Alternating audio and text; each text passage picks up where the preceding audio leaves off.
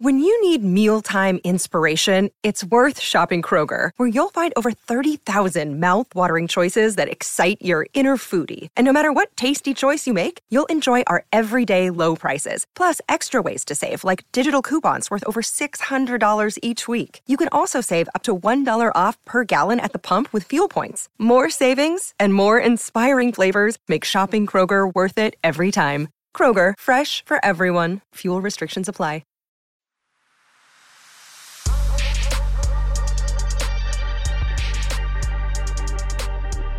All right, it's that time again. Another Carolina podcast.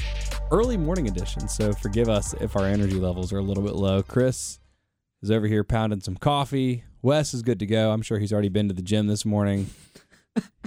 Confirm or deny?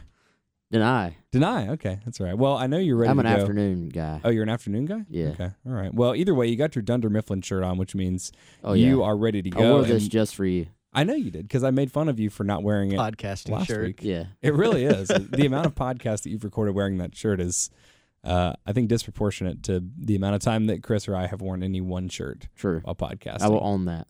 But either way, we got a bunch to catch up on, and we're now in a dead period, which is great news for the two of you, especially. You get a little bit of a time until, July 24th, you said? I think, and until Carolina can do anything else interesting that would require us to do any emergency podcast. We do have 3 commits to cover today, as well as the very last week of camp this past weekend, right before the dead period, including a couple of official visitors that were here in Columbia. But we're going to go ahead and get started with a couple commits that have I guess, announced their decisions since we did our last podcast last Monday. We'll go ahead and get started with a 3-star offensive tackle, 6'4", 285, out of Woodbridge, Virginia, Vershawn Lee. He committed, I think, the afternoon after we posted this podcast, so sorry that it's been a while before we've been able to update you guys on it. But, Wes, can you give us an update on Lee's recruitment process and his commitment? Yeah, I think another versatile kid. I think, we list him as a tackle, but could play there, could play guard, could even probably profile as a center. I think you look at what Eric Wolford's looked for, it's been, versatility and athleticism. This kid has it. I think they kind of came across him when they were recruiting Ja'Kai Moore. He's obviously also from Virginia, and they've been up there, and they've kind of cast a wide net on O-line recruiting. So offered him. He was in Columbia earlier this year, I think maybe January, February time period. Had a visit then, really, really liked it. Came back for his official visit earlier this month and had a great time. Actually, I think really decided at that point that he was going to be a Gamecock. Took one more official visit to Pitt. I think one of those situations where he had told him he would come see their school and take the official. So he followed through with that. And then, immediately announced a couple of days after that for South Carolina. So, I think you got to give an assist to Ja'Kai Moore. He was his host on the visit. Vershawn just raved about the way Ja'Kai sort of told him everything about the program, told him, all the good things, but also told him, hey, these workouts have been killer. They've crushed us. But if you're going to be successful, you got to work hard. So I think that helped out. I think the relationship with Eric Wolford was big here. And Vershawn's mom just absolutely loved everything on the official visit. Anytime you got mom on board, that's a big step. So another good pickup. And actually, Chris, I think this probably, for the most part, closes out their O-line recruiting for this class. They got 5 guys. Obviously, Isaiah Walker, they'll look to keep him on board. He looks fairly strong right now, but something we'll continue to monitor. But assuming those 5 guys stick, it looks like those will be their 5 guys for this class. Yeah, and it's another good group, with some versatility. You mentioned Walker. I think he's sort of the crown jewel of that offensive line class. We had a chance to watch him in camp, the final camp day on Saturday. He participated. And that's the thing you like about Walker. He's certainly maybe a little bit more unique among offensive linemen, that he's definitely enjoyed the recruiting process and gone through that continually. For now, not going to take any more visits. Again, like Wes said, something we'll monitor. But I can see I've seen him on film, but seeing him in person and seeing how he's filled out and how he moves, you can see why the hype is there. For me, I think he should be a little bit higher in the rankings. He's moved up continually on the Rivals network, but when he committed to South Carolina, he was 260 pounds or so at most, and now he's in the 300 range. Still moves extremely well. He's got the feet to play left tackle. So I really liked what I saw from him. And then you add Lee and the other guys in the class, Tyshawn Wanamaker out of the state. I think it's another good group with some versatility. And you always want to bring in numbers in your class, and every year they've seemed to want to take 4 to 5 guys, and if you can hit on a few of those, then you're doing pretty well for yourself. It seems like, obviously I think we're all kind of at the point where it's just trust Wolf in terms of what he's looking for, in terms of the way that he evaluates talent on the front end and the way that he develops it. We've got no reason except for to trust whatever his process is, but he seems to be, obviously Carolina is not going to land a bunch of 5-star offensive linemen necessarily right now, but when you look at the guys that he's offered and that he's excited about coming in, it's also guys that don't have necessarily like the biggest offer list. Like Lee was offered by seemingly every ACC school. He's got Boston College, Louisville, North Carolina State, Pittsburgh, Syracuse, Virginia Tech, Wake Forest, and then the only other SEC offer he had was Tennessee. And I imagine part of that is him being a little bit undersized during the majority of this process. If he's just now about 300, like you said, he was 260 when Carolina offered him. Right now, like I said, on Rivals, he's 285. So he seems like a guy that, in theory, his body will at least be a year away from playing. But Wolf, as you guys mentioned right off the top, is looking for someone like Lee who's maybe a little bit more explosive, a little bit quicker, a little more athletic. Has he found something? Is he tapping into some sort of market inefficiency here that you think other programs around the country will start to pursue in terms of offensive linemen that are maybe a little bit undersized, but what they lack in that bulk or maybe making up for in speed and athleticism? I mean, O-line's already hard. It's the hardest position, don't you agree, Wes, to project? Probably. I mean, quarterback's tough too. Probably quarterback and offensive line are really, really difficult.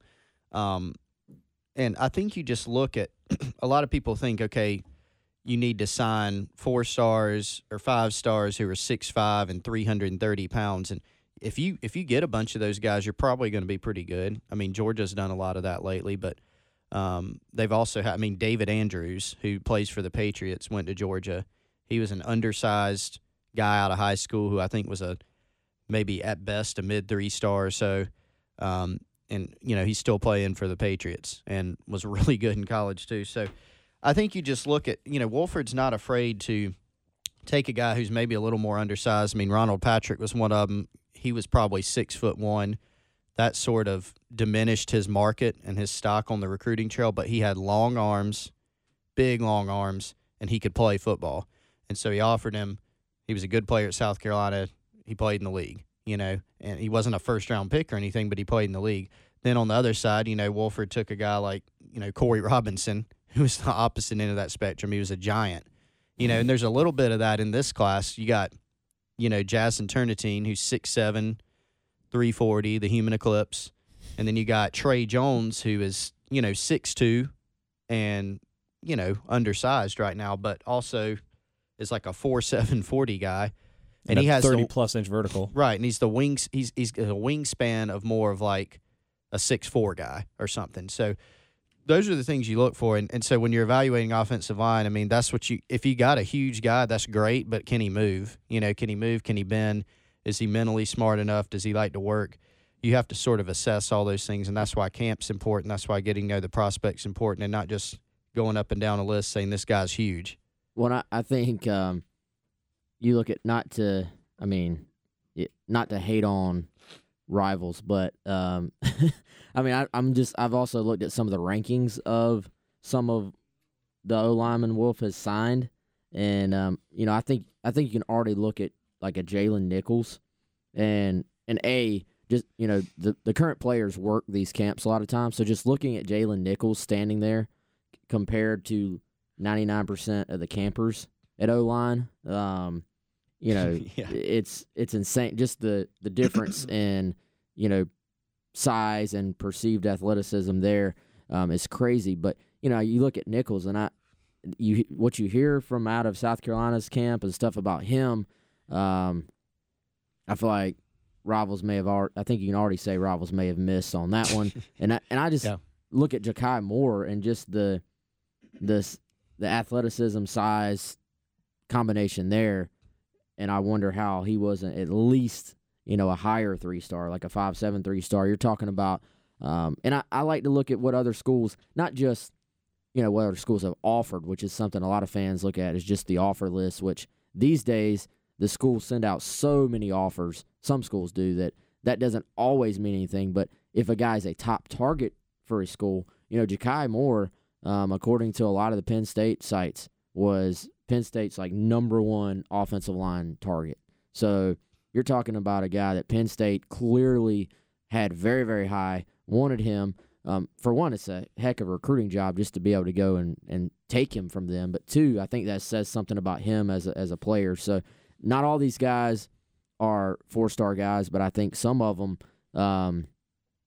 just like it's hard for the coaches to evaluate O-line, it's harder for the industry to evaluate offensive linemen. So I think you got some guys that there are some signs may have been underrated, and then you add those type of guys with the Isaiah Walkers, the Dylan Wanhams of the world who are highly rated, and I think that's a nice recipe for success for South Carolina. And I like the thing I like about Walker. Yes, he does enjoy the recruiting process. He's even commented on a couple of our live streams of the podcast that he was watching. Actually listening about back recruiting when we and used stuff. to do that. Yeah, back when we used to do that. But I like the fact he did come to camp and compete. I mean, Oh yeah, definitely. He a loves to compete. 4-star guy. Final day of camp, he doesn't have to get out there and work. Nobody's forcing him to, but he just went out there and went after it. I respect that. Yeah, a couple other points on the offensive line is, I think when you've got a coach who's, people, there's sort of, we always have the segments of the fan base, and so, there's ones that trust the coaches, and then there's the side that gets mad at trust the coaches because they heard that a lot towards the end of the Spurrier era or whenever, and that didn't go so well. But when you've got a guy like Wolford who, he has a track record, and when you got a guy like that, he was one of the first to offer Isaiah Walker. I think when Isaiah Walker committed, I don't remember the exact order, but when Isaiah committed a long time ago, he had Kentucky and South Florida. Now he has Florida, FSU, Miami, LSU, Ohio State, et cetera, et cetera. And so they got him committed early, and now he's sort of blossomed into this. Wolford offered Seth McLaughlin first out of Beaufort in Georgia. He's committed to Alabama now. He got offers from everybody. South Carolina also was the first big school to offer Trey Jones from Abbeville. Now, a bunch of schools haven't followed. First of all, he committed on the spot. And second of all, some schools are going to look and say, that kid's 6'2", we're not going to take him. So I think a lot of it is about trusting your eyes, as a coach. So if you see a guy and you think he can play, then you take him, and sometimes you sort of throw that other stuff out the window. Now, if you took all I think people get upset about, this guy doesn't have a huge offer list. If you took 4 to 5 guys in every class who had meager offer list, I think your chances of being good on the O-line or at any position are not as good. That's just the way it is. But you can work some of those guys in. You look at, there's plenty of guys in the NFL. Jason Kelsey from the Eagles was a walk-on linebacker, I think, at Cincinnati. Lane Johnson for the Eagles. You can go back and look at Lane Johnson's rivals profile. He's a 6'3", 202-pound quarterback out of high school. Went to Oklahoma, was I think maybe a tight end, defensive end. He changed positions, then he eventually got up to 300 pounds. Was I think number 7 pick overall in the draft. So you can get those guys, and you're also going to see some guys in the league who were 4 or 5-star players. Isaiah Wynn was a big time player. Trenton Brown just got the biggest, richest contract in NFL history for an offensive lineman. He was a 3-star junior college recruit who played for Muschamp at Florida. So there's a mix of those guys. And I think, look, the biggest thing they look for is, can a guy move? Can he bend? Can he play? Does he have the mentality to do it? Somebody else that may end up having been underrated through the recruiting process. He's a high 3-star guy, but still a 3-star guy. He does have an impressive offer list from Alabama, from Auburn, Florida, Georgia, Missouri, Nebraska, who recently committed to South Carolina as another defensive back. He's officially listed as an athlete, but being recruited as a defensive back out of Orlando, Florida, a guy that we've talked about several times on this show already, Dominic Hill. Walk me through his recruitment and then his commitment on, that was last week, 6 days ago, the 20th. Yeah, Dom was a guy that has played defensive back for 1 year, and so once he made that switch last season, his offer list, his stock sort of really exploded. So South Carolina got in there early. Coleman Hutzler, Travaris Robinson. Got him on campus, I think 3 to 4 times for overnights this year. So he took, I think, a visit in March, a visit in April, and then he took his official visit in June. So even that first visit in March that was an overnight unofficial, we started hearing good things about South Carolina's chances, and the relationship just sort of grew there.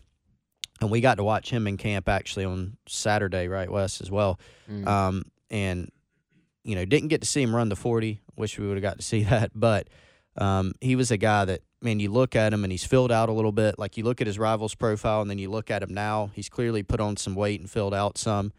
He's got length, 6'1", maybe almost 6'2", with long arms, moves well. He's a guy that's willing to be physical. And I think he held up well in coverage. You could tell Travaris Robinson kept pulling him aside and showing him some things, even in the midst of like warm-ups, just some different things about jamming and how to move your feet. So that's, I guess you could say, the exciting thing about him is there's still a lot of untapped potential. He doesn't completely know what's going on at defensive back right now, but he's got a lot of the tools that you look for. I mean, is the transition maybe part of the – because clearly, like I said, he's got a good offer list. He's still listed as a 3-star, as I mentioned, sort of towards the high end of 3-star.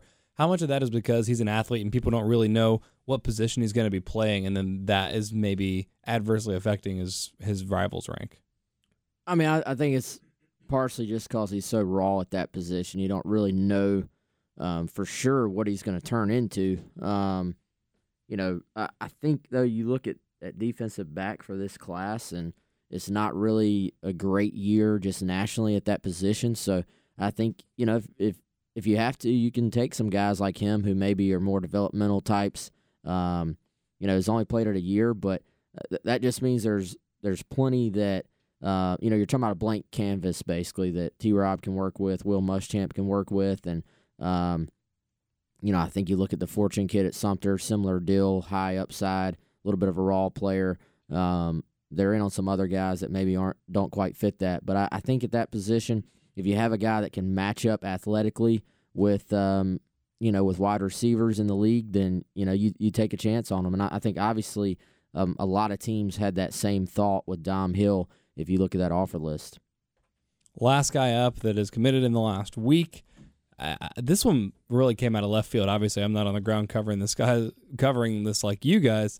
But South Carolina got a commitment from recent William and Mary tight end Nick Muse, whose brother Tanner y'all will probably know as the Clemson defensive back. Where did this come from, and how should Gamecock fans feel about Nick Muse coming to Carolina? I mean, I think they should feel really good. I mean, the kid's a player. I've seen a little bit of video on him. Chris saw him in person quite a bit at camp. But yeah, they really needed a guy to sort of bridge the gap at tight end. I think you look at, a couple of upperclassmen, Kyle Markway, Keel Pollard, and then, you look at the two incoming true freshmen that are already on campus. They're high on those guys, but you look everywhere in between, you're very unproven at tight end, and South Carolina's been talented at tight end for a long time, but you're starting to see, some of those guys move on. Obviously, Hayden Hurst has been gone a couple of years now. Casey Crosby, Jacob August have moved on. You've lost some starting pieces there. I think everybody feels pretty good about Keel Pollard and Kyle Markway manning that spot, but you kind of needed to bridge the gap and balance out the classes at tight end. They were looking for somebody who could come in and play, and he was in the transfer portal. He worked out for the staff, and looked really, really good. Big kid, played like I think 4 sports in high school. I really like the pickup, and I think the interesting thing will be, does he get the NCAA waiver to be able to play this year? But if he doesn't, he'll take a red shirt this year, and then Keel Pollard's gone after this season. So and Muse will have 2 years to play here at Carolina. Yeah, he'll have 2 years either way. So he'll either have 2 years starting this year, or he'll have to sit out this year and have 2 years starting next season. In 2020. But I like it. They'll still take another tight end, a high school guy. So I think, everybody was just sort of taken a bit off guard by it, but I wouldn't let the fact that he was at William and Mary, guide my thought process on him. Because you watch, there's not much film out there on him. I don't think that was a very good William and Mary team. Yeah, I don't think William and Mary's on TV a whole lot. Yeah, but if the clips that are out there, and then Chris came up to me before we had any idea that it was him, and was like, "Who is this guy? We have to figure out who this guy is." So he had caught his attention, before we even realized that this was a guy South Carolina might end up taking. Yeah, there was an underclassman. There were a few tight ends working out that day, and there was an underclassman tight end there who has offers from like everybody, and Muse was far better, in my opinion. Now, I stopped myself when I was thinking that and said, okay, well, after I found out it was Muse, you go, okay, this is a guy who's been in college, so there is that benefit, but still, if the underclassman guy had committed, it'd be something everybody's all fired up about. But this is a guy that, I mean, he was, like Wes said, he was over 6'4", 240. He's a guy that could step in and play. The staff believes, you always got to get a guy on campus and let him go through everything, but they believe he's a starter caliber guy. And so if you land a guy that you think could start for you and improve your team, that's normally a move you make, whether it's a high school guy, junior college guy, transfer, no matter what school. LSU had an offer out. NC State had an offer out. I guess if he had transferred from LSU to South Carolina, that would be more of a validation. I don't know. But, look, again, we talked about it with O-line, with like the 2- and 3-star thing. If you stocked your roster with only William and Mary transfers, probably not good. But there's a place, there are D2 guys in the NFL. There's D2 guys on rosters across college football, guys that, were walk-ons at programs who were really good. So if you add guys like that who are good football players, no matter the background, to a team, and you have good pieces around them, it's something that can work. And so I thought it made a lot of sense. I mean, Wes laid out sort of the tight end situation. Beyond those upperclassmen, there's just not a lot of proven guys right now.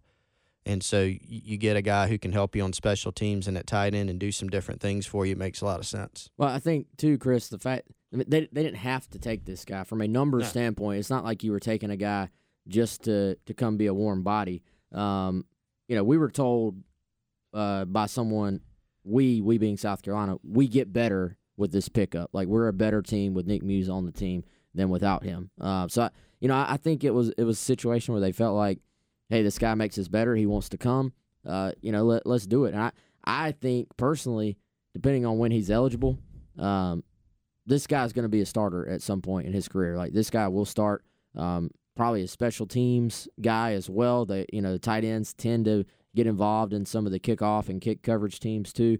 And then, they had talked about 2 tight ends in this class regardless. So basically you're talking about bringing in one guy that's a little bit older, more of a veteran presence, and then bringing in a true freshman as well. Jaheim Bell is somebody they like a lot that's committed to Florida, but very, very high on South Carolina. I think you'd say they may have a better chance than Florida does to end up with him. So, it makes more sense, I think, once you get down into the details on why they have this thought process at that position. Yeah, and I'm not trying to disparage him, the transfer, like anything like that, because as we've talked about a lot today especially, and then just in general over the course of doing this podcast, recruiting is an imperfect art, and it absolutely makes sense that guys are going to fall through the crack. I'm more fascinated about how the coaching staff even saw or heard about this guy if he's at William and Mary. Do y'all have any insight? Like, did some random William and Mary fan just email Will Muschamp and be like, hey, you got to check out our tight end. He's pretty filthy. Or, how does that part of it work?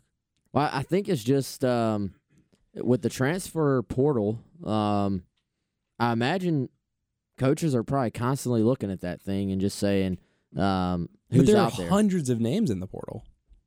Yeah, but if you're paid millions of dollars, somebody's... I guess you're just watching films on hundreds of guys all the time. Staff in place that I'd imagine there's a transfer portal monitor within the staff.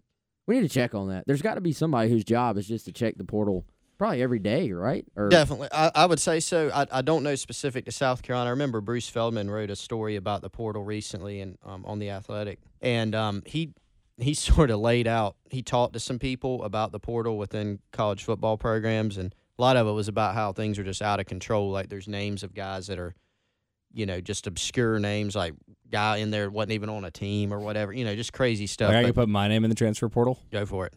But guys, programs definitely have guys that check it. And in most cases, you got to think about these recruiting departments. They have guys that watch a lot of bad film, like on every high school in your recruiting area, which certainly South Point out of Belmont, North Carolina is going to be one that you have some familiarity with. I can guarantee you, if somebody saw Nick Muse's name come up in the transfer portal at South Carolina in their recruiting department, they're familiar with that name for sure. Interesting. All right, guys, we're recording this on a Wednesday morning. It's officially the dead period, as I mentioned early on in the podcast. But this past weekend was the final bit of action that we'll have for about a month. It was camp. There were a bunch of people in town, and you guys were there for all of it because y'all worked tirelessly, and we very much appreciate that. What are some of y'all's takeaways from this final weekend of camp? Who'd you see? Who'd you like? What was interesting? Any interesting conversations you had with coaches or players? Well, I think a guy on Saturday that really caught my attention and I think is worth keeping an eye on for 2021. I know sometimes it's hard to just sort of wrap your mind around 2021 before we're even done with 2020, but quarterback recruiting is a little bit different. It's a little bit earlier. People tend to like to hear about quarterback recruiting a little bit more as well. It tends to move the needle a bit. So Colton Gauthier is a kid out of Georgia. Had a great visit to South Carolina about a month ago and then was back Saturday, threw for Dan Warner, got just extensive one-on-one instruction for him in the morning, then threw with the rest of the campers in the afternoon. And I think it's kind of a situation where you look at some recruitments and it just sort of makes sense. Both sides have a ton of mutual interest in the other. And so this is sort of a little bit of info, a little bit of gut feel, a little bit of just reading the tea leaves. But I think South Carolina has put themselves in really good shape with Colton. He's a 6'3" kid. Probably he's listed, I think, 185, 190. Maybe he's up to 200 pounds or so now. But threw the ball very, very well. His stock has started to go up. His name has gotten a little bit more traction lately. He's a high 3-star on Rivals, number 2 quarterback in Georgia for that class. Has a chance to move up a bit, but I thought, and he it's fresh on my mind too, but I thought Colton just threw the ball very, very well, and South Carolina seems to be very, very interested in what he has to offer for that class. All right, well, let me ask you this before we get to Chris's thoughts from camp, just since we're talking about Colton. Will Muschamp is known as an excellent recruiter, excellent developer, especially of defensive players. If there's been one knock on Will Muschamp through the entirety of his career, it's his ability to construct top-tier offenses. And yet, here's South Carolina having signed Dakereon Joyner, Ryan Helinski, Luke Doty, and now being, I don't want to say an early favorite, but at least it seems like reasonably in the mix for a guy that's going to be another top quarterback prospect in the country. Where is this coming from? I think a lot of it has been, recently has been Dan Warner. And, I think you even look, you look before, fans obviously, won't have a lot of positive things to say about Kurt Roper on game day play calling, but I thought Kurt Roper did a good job of getting in on quarterbacks early, evaluating quarterbacks. A bunch of guys he offered early ended up getting a bunch of offers later on. So they were able to move in quick. I think some of it may just be on sort of correcting issues in the past. Obviously, I think if Muschamp had a quarterback who was good at Florida earlier, because, Will Grier redshirted his final year there. If he had gotten longer at Florida, or if they had played Grier, or if Grier was in a class ahead or something, he may still be at Florida, competing for the East, because I think if you combine the defenses he had there with a solid quarterback, it's probably a completely different scenario. So I think they've done well. Some of it's, I won't say luck, but some of it's about, what guys are in your territory, what guys are out. Luke Doty's an in-state kid. But the other side of that is they went across the entire country and got Ryan Helinski, which is pretty much unprecedented for South Carolina. Not even just Muschamp, but for South Carolina itself to go over there, get a national quarterback from California. I think Muschamp has put a lot of personal energy and effort into recruiting that position as well. And I think kids sort of gravitate to Dan Warner. He's a different presence. obviously he's not the young, exciting, cool guy like T-Rob or Brian McClendon is for a DB or a receiver, but I think the quarterback position maybe lends itself to, this is a guy that's coached a number of top guys, a number of top offenses, has a very just calm, laid-back demeanor, is a teacher of the position. I think that appeals to a lot of quarterbacks. All right, Chris, your turn. Talking about camp. Yeah, just what got your things that stood out from the last day. Maybe C.J. Stokes was one. Kid out of Hammond from the 2022 class, running back.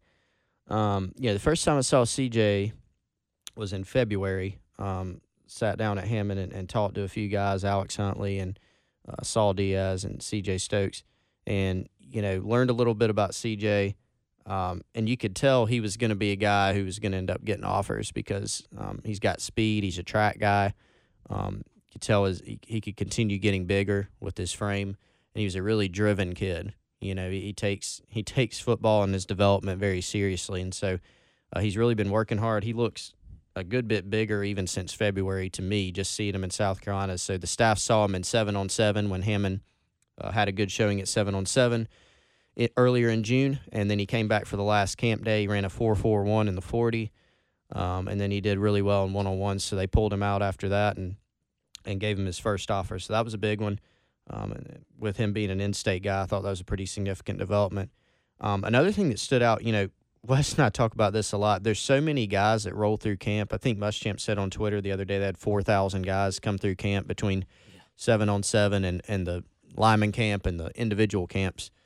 And so I wish y'all could see the face that Pearson's making right now. Yeah, 4,000 guys. Now, not all of those are prospects, obviously, but they always the vast majority are not. Vast majority are not. But it gives you. We saw a lot of guys, who are really good players and are either committed to play somewhere or are going to be Power 5 guys or have South Carolina offers, and they always sneak in some, not on purpose, but some get past us because we're trying to see so many different things. We know some guys that are going to be there, so we watch. We're looking for others, trying to figure out who they are. And so the last day of camp, South Carolina had Jaquez Robinson in camp. He's a guy out of Jacksonville Trinity Christian who's committed to Alabama. Had no idea he was going to be there, or even that he was, and found out later. And that's an interesting one. It's heating up a little bit. He got an offer from South Carolina, family ties in Sumter, and Florida's been in the mix as well. South Carolina's now heavily in the mix, so he's certainly one to watch. South Carolina's defensive backboard's still somewhat fluid. They got some targets out there, but with them looking at taking a couple more, he's certainly one to watch now. So that was an interesting development, I thought. And neither of you are going to mention the single most interesting thing that happened over there at the practice facility this weekend. What was that? Y'all both participated in it. You gave me the Hammond kids 40 time. You didn't mention your own 40 time. Yeah, we want to tell the story? It was not so good. We need to work on our starts, I think. Okay, so I was impressed, first of all, seeing the video. But before we get into the specifics and break this down like we do any other recruiting visit, because you guys were doing your combine stuff out there. You are in the indoor facility, right? Yeah. Yeah. What's the origin of this? Is this just something that media do, that recruiting guys do, or did you two just decide we you might do full this? combine next year, but that will be very bad. I don't know. Did y'all do this last year? We've talked about doing. I think we talked about doing a 40 last year, and we just never. Like a lot of things, we talk about doing them, and then we never do them. It's been a discussion for a while. It's been in the works. Just sort of like which one of us is faster has been like a discussion. So this was a discussion between the two of you. This wasn't, you guys were standing there recording people's 40 times, and Will Muschamp came up to you, and he's like, "I'd like to see what you guys run," because he likes to make fun of the media in a good-natured way. No. It's just been like a who's faster. Was this in thing. the middle of camp? Like guys are throwing around you and doing O-line drills, and y'all are like, "No, we waited till after everybody was okay, so everybody left. Everybody now was gone. there. Who was timing?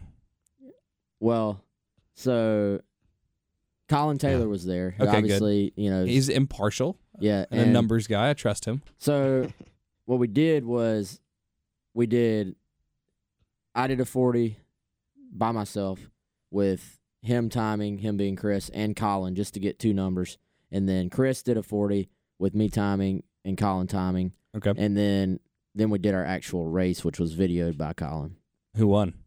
I mean, I watched it, but Yeah, Chris hawked me down and got me. whew, That was close. It was very close. it was close. Yeah, I had him, and then he turned on the boosters. you gotta finish the race, Wes. It's only I know. 40 meters. How do you run out of gas? It's in 40 yards. 40 yards. 40 actually. yards. Okay. Yeah. Yeah. Sorry, I watched too much soccer. Jesus, man, I that's guess. bad. Yeah, But, you measured in kilometers. How many kilometers we ran during the day? Oh, don't even get me started on the metric system, which we should all be using. But dude, all right. So we asked people to. By the way, we got to give away that free time. We never even followed through with that. We definitely need to follow through with that. The closest guesses mhm. or the closest guess, we're giving away a free month to. But everybody's what like, were your times? everybody's like 5'5", 6'5", Yeah, 5'9", sundial. sundial, calendar. Tomorrow, like, yeah. End I'm of like, time. Come on, I mean, give us a little bit of credit. I know. I mean, I'm And more people 33. pick West, too. Oh yeah. See, the real problem. Yeah. I could see Chris over there stewing that so many people picked against him, so his adrenaline got going. Like I was like, this is not good. That's We got an great. underdog story here. Van. Everybody was picking me. I was like, I don't need everybody picking me. You know, you don't want to be Yeah. that Target. much of a favorite. Target on your back. Yeah, exactly. But Chris got sub 5 on Collins' watch. Yeah. So Did you get sub 5? no, I got 5.2. 5.2, and you were 4.9. I had Chris at 5, Like the highest, 4.99, I think. and I had Chris at 5.17, which they said I had a A slow little fudge. And I had a slow hand. How- Colin had a fast hand. how Yeah. ready for this were y'all? I mean, Oh, were y'all not ready at wearing all. tennis shoes or cleats? Were y'all wearing what you're wearing? Were you wearing like a collared shirt, or were you like? I was at wearing a least collared shirt. Yeah. Wow. Tennis shoes. I did put on some athletic shorts to change, Okay. but I had a collared shirt, tennis shoes. We did not receive any training. Like, we didn't get down in a sprinter's stance. Oh, y'all were just It was just standing, like- and we then sorta the gun went leaned off, and over. he was like, "Oh, we gotta go." I was like 3/4 of the way standing up. Wes leaned down a little bit more. But I mean, if we get some timing or some training, and then if we get people who can actually like are trained at timing, I'd be curious Yeah, what you we can get ran. USC's official timekeepers. I mean, I if think- y'all are there while they're there. I think next year We're gonna set this thing we up. can do it again and Can I do do it a little with bit y'all? better.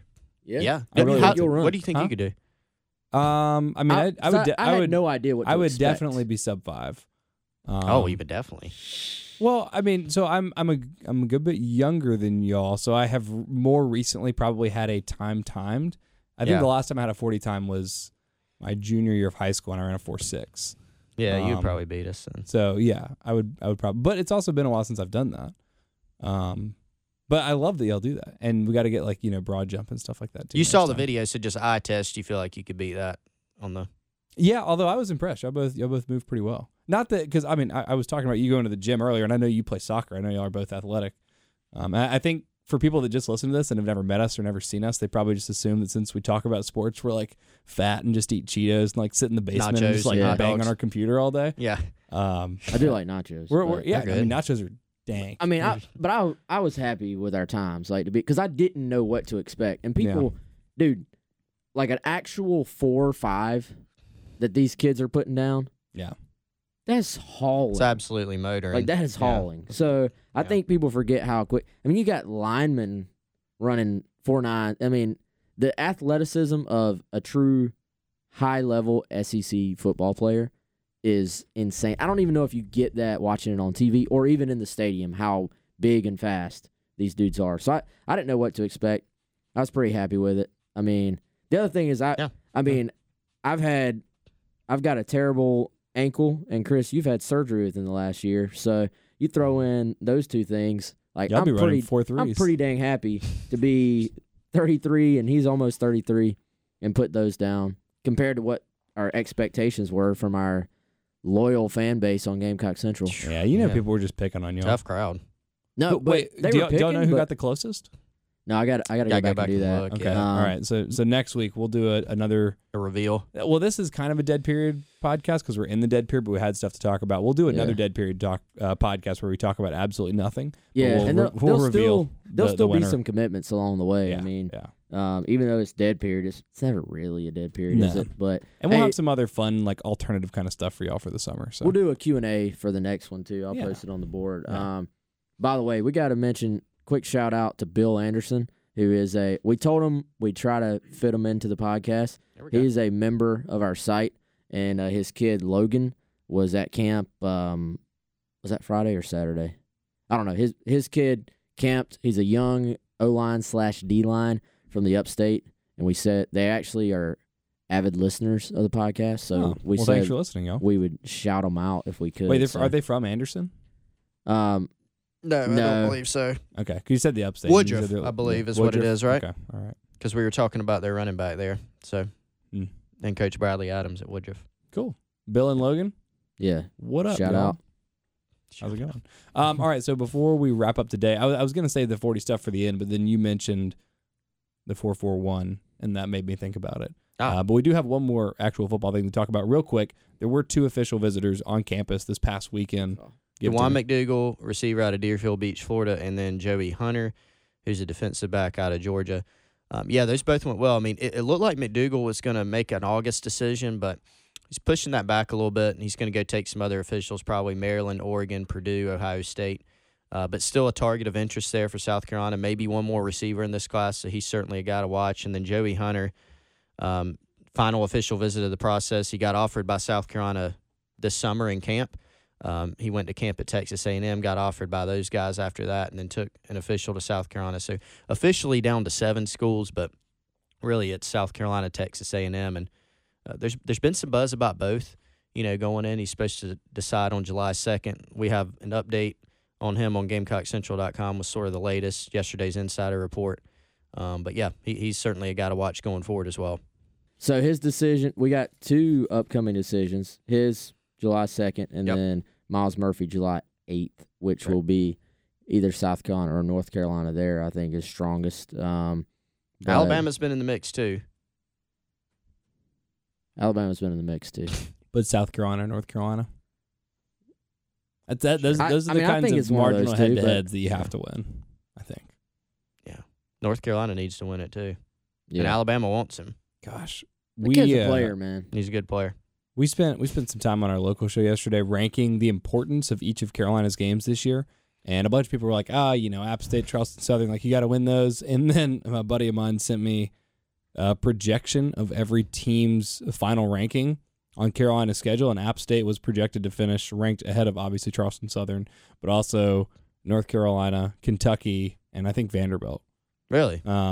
Yeah. So, but yeah, I mean, North Carolina's probably going to be I know Mac Brown's back, but what's he working with? I think it's going to be another disastrous year for North Carolina, if I had to guess. So Carolina's got to win the head-to-head. Go ahead and get Miles Murphy. Add insult to injury after they beat North Carolina by, 35. Goodness. Well, that'll do it for this week's episode of Another Carolina Podcast. As I lose my voice, I guess that's why it's time to go. Good timing. We'll be back next week with the winner of the Guess Wes and Chris's 40-time contest. We need to catch your name for that. And in the meantime, we'll have some fun stuff for you. Be on the lookout for a thread. We're going to do a little Q&A, a little mailbag, just to have some fun here during the dead period of the summer. Also want to remind you to rate, review, subscribe, share with your friends. It's the best way to support the podcast if you like what we do and want to hear a whole lot more of it. And if you're curious and you're not a subscriber and you want to know what it's all about to be able to get all that insider access, use the exclusive podcast code GCPOD. That's GCPOD. That'll give you a month of Gamecock Central subscriber access for free. We'll be back next week.